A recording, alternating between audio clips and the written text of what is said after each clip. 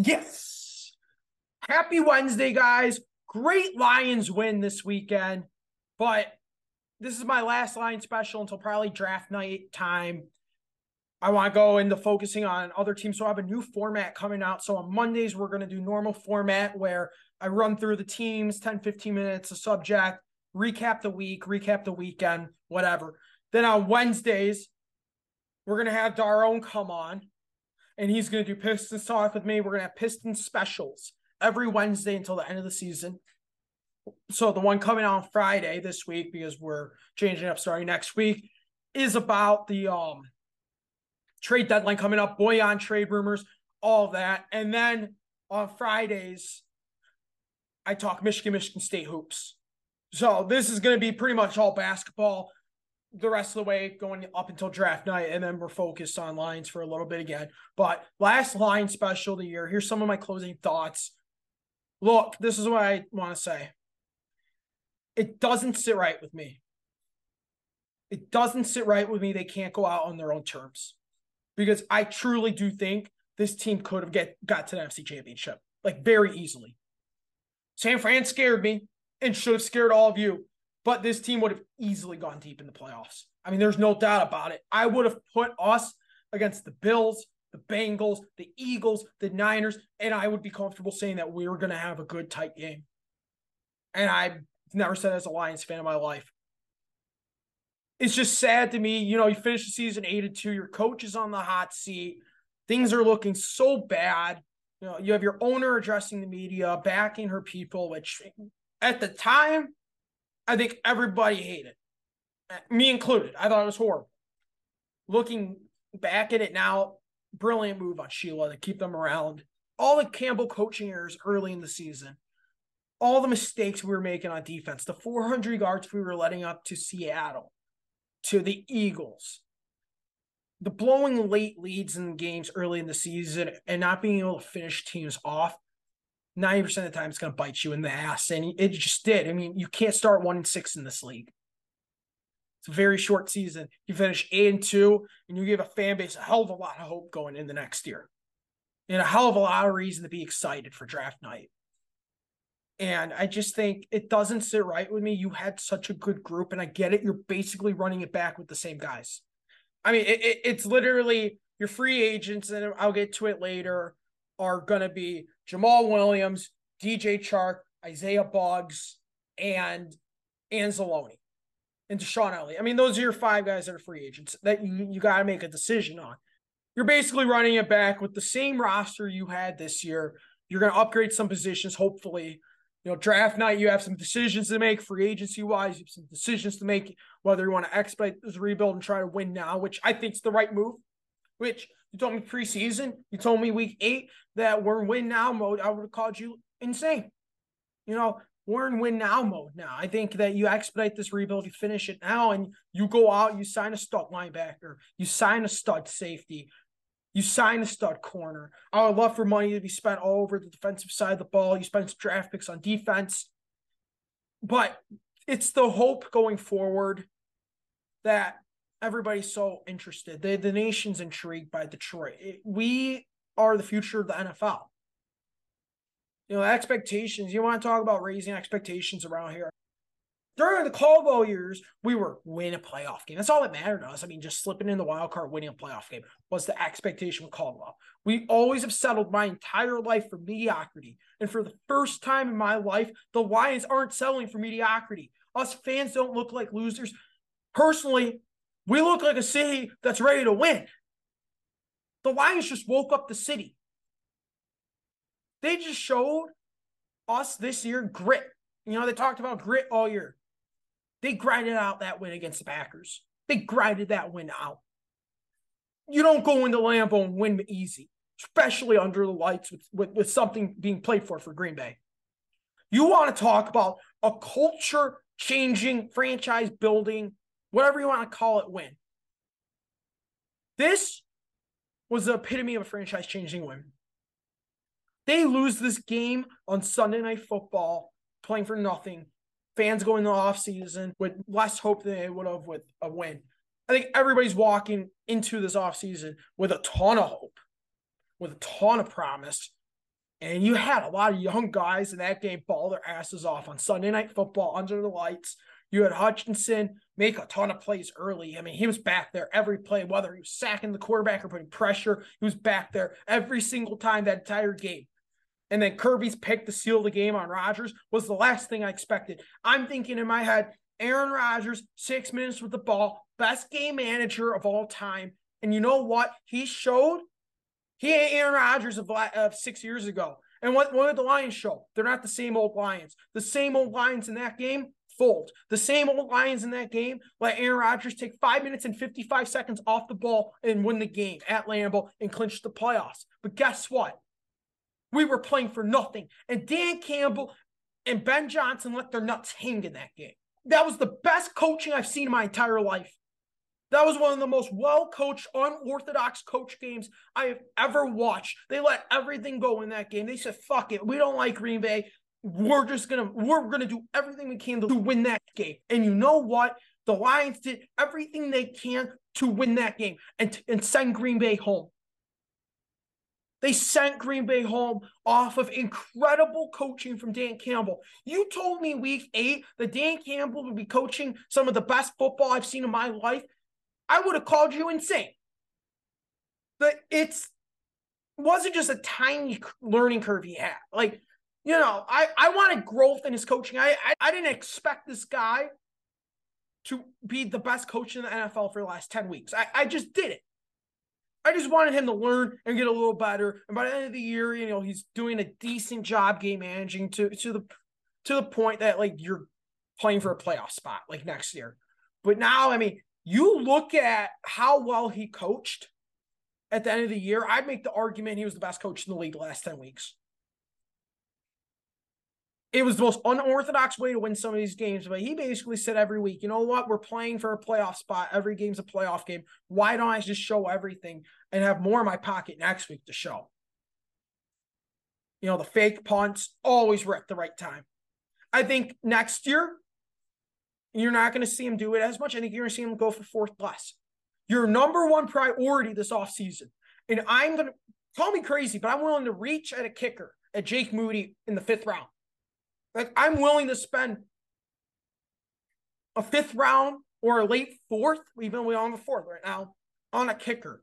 Because if this team wants to go from being a playoff team and a division contender, but not a division winner, if they want to go from that to, oh shit, they're a Super Bowl contender, the Lions need to go out there and draft a kicker. A knockdown kicker. Look at every Super Bowl champ. Look at every team that goes deep in the playoffs every year. They have a knockdown kicker. No team in the NFL that I've seen go deep in the playoffs has a kicker that misses every single kick, or you're holding your breath every time he kicks it. They don't win Super Bowls. Linebacker, you know, very important position to lock up. Cornerback, very important position to lock up in free agency this year. You need to upgrade both those positions. But honestly, I'm going to make an argument that kicker might be one of the most important positions for us to upgrade. Cyber's not going to get it done.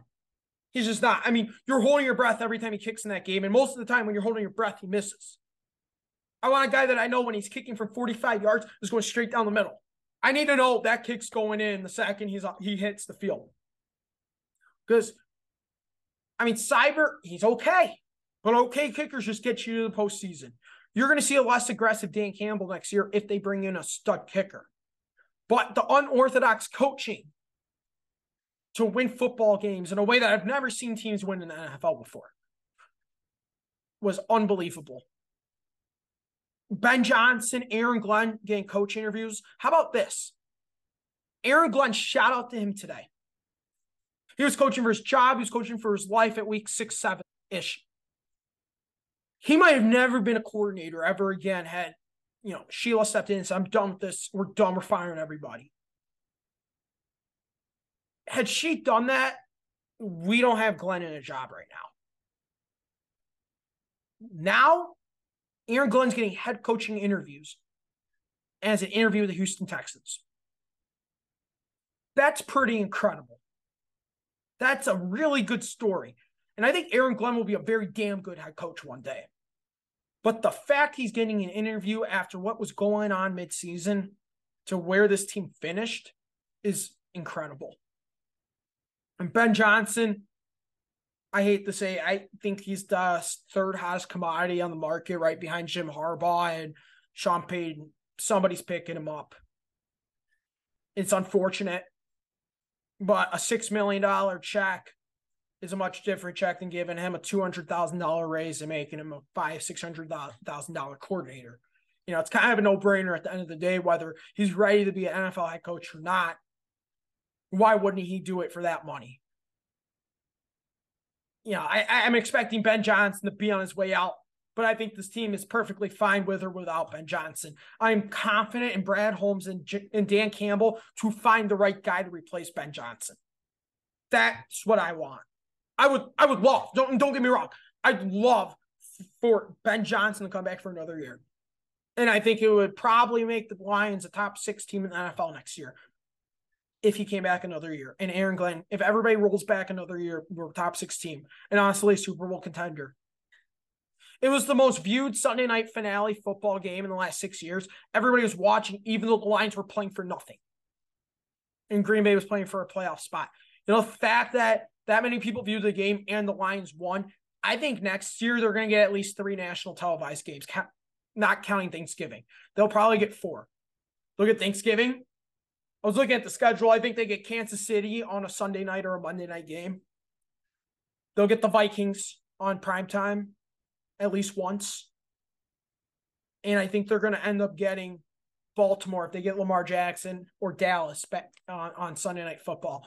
Now, I expect a lot of national televised games next year. I expect this young team that shined when the lights were bright this year on national television to shine even harder next year on national television. I mean, you just had a bunch of rookies on defense come in and ball their asses off. Hutchinson was there every play. You had guys on the offensive side of the ball show up when it mattered. Say what you want. Goff played an atrocious first 2.5 quarters. But when it mattered in the fourth quarter, when he had to make plays, when he had to make big throws, he was making big boy throws. He was making big-time reads at the end of the game. He played a brilliant fourth quarter, which won us the game when it mattered. And in the NFL, it doesn't matter how you win. All that matters is that one. And even though that one did not matter, that one on the right-hand side of the column mattered for the Packers and made every Lions fan extremely optimistic going into next year. I also I listened to a little bit of Holmes' exit press conference.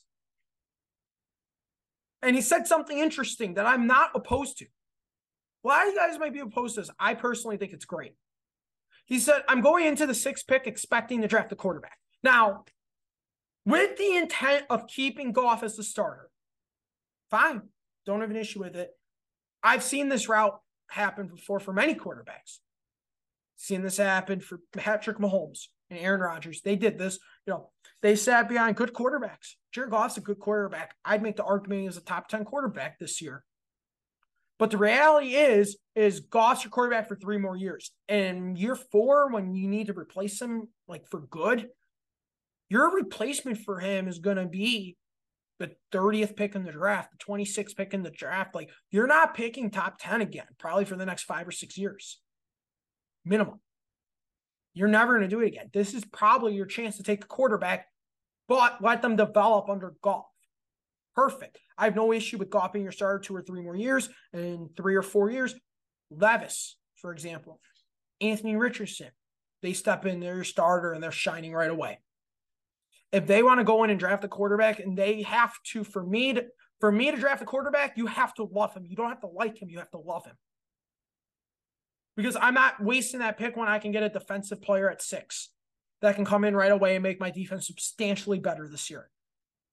I think it's a good long-term outlook. And I would not be opposed to us drafting a quarterback to sit behind Goff, because Goff earned his job next year. You can't sit there and say he's not your quarterback next year. It's impossible. But I'm very proud of the Lions. And I think going out there, spending a lot of money on a linebacker, spending a lot of money on a corner, and maybe a little bit of money on a run stopper to go with Paschal. I personally think the Lions should trade their pick from 6 to 3 to the Cardinals. Because at that pick, I mean, yeah, the Cardinals need defense, but they don't really need a quarterback. Now, if the Lions move up to 3, hypothetically, your number 1 pick is either Jalen Carter or Will Anderson. Your number 2 pick is going to be Stroud or Young. Now you're sitting at 3 and you have an option. You can trade up for the quarterback or you can trade up for defense. I mean, if you get Jalen Carter on that line with Hutchinson and James Houston, good luck ever getting past that line. I mean, that line would be historically good if they all stuck around through their primes. I mean, that's a historically all-time great D-line if you go Jalen Carter. Or if you get another edge rusher, which honestly, I'd be okay sticking him more at linebacker more than an edge rusher. And that would be Will Anderson. I want to go defense over Stroud. I'm not a fan of Stroud. I don't like him. I think you need to upgrade your defense more. You need to upgrade that quarterback position. And if you're sitting at 6 and can't move up, you got to go quarterback. Because we need a linebacker, and there's no linebacker, really, that's an elite linebacker outside of Will Anderson, and he's going to be gone right away. Cornerback, is it a good idea to get a corner at 6? Is that a reach? Who knows? But you can easily get a corner at 18. You can find corners all over a draft. You can get Keely Ringo realistically at 18, which is a very damn good lockdown corner. The reality of the story is, I don't know what you do at 6. I think you have a lot of options, and whatever Holmes chooses to do, and this is the first time I'm saying it in my life about a team in Detroit drafting, because we're historically so bad at drafting. In my life, between the Pistons and between the Tigers and between the Lions, I mean, historically, we're horrible at drafting. But whatever Holmes chooses to do, I'm right behind it. I will back it. I don't have an issue with whatever he wants to do. I think he has done a phenomenal job. He has earned my trust as a GM. And the Lions have truly gone from being my 3rd most confident team this summer to number 1. I am most confident in the Detroit Lions. I want 12 to 13 wins next year, minimum. You have playmakers on defense. You have playmakers on offense. You have J-Mo stepping into a huge role next year. And the little glimpses we saw of him in some of these sample size games, he was incredible. You put him in a role with him. Now you pair him with Chark on the outsides, which I'd franchise DJ Chark because I'm not okay signing him long-term, but you franchise Chark, you stick him on the outside, and you have the best route runner in the NFL out of St. Brown playing the slot. It's over. The Lions are back. If they can't get it done and win a Super Bowl here, nobody will. Because at the end of the day, the reality is nobody will care as much as Campbell. You have an owner, Al Sheila, that actually cares about the team. And Brad Holmes is doing a phenomenal job, and he has the right scouts in place. He has the right people in power right now. And I think going in the next year, the bar is higher than it's ever been. My dad has never picked the Lions to have a winning record in my entire life, and he thinks they're going to have a winning record next year. He hates the Lions. Things are changing in Detroit. Things feel a little different for the Detroit Lions. Now, the same old Lions fold against the Green Bay Packers. The same old Lions finish the season 7-10. They get everybody excited. They fall apart. They win 7 games. Thank you, Detroit Lions. Thank you for a great season. Friday, I have Daron coming on for the Pistons special, so I will see you guys then.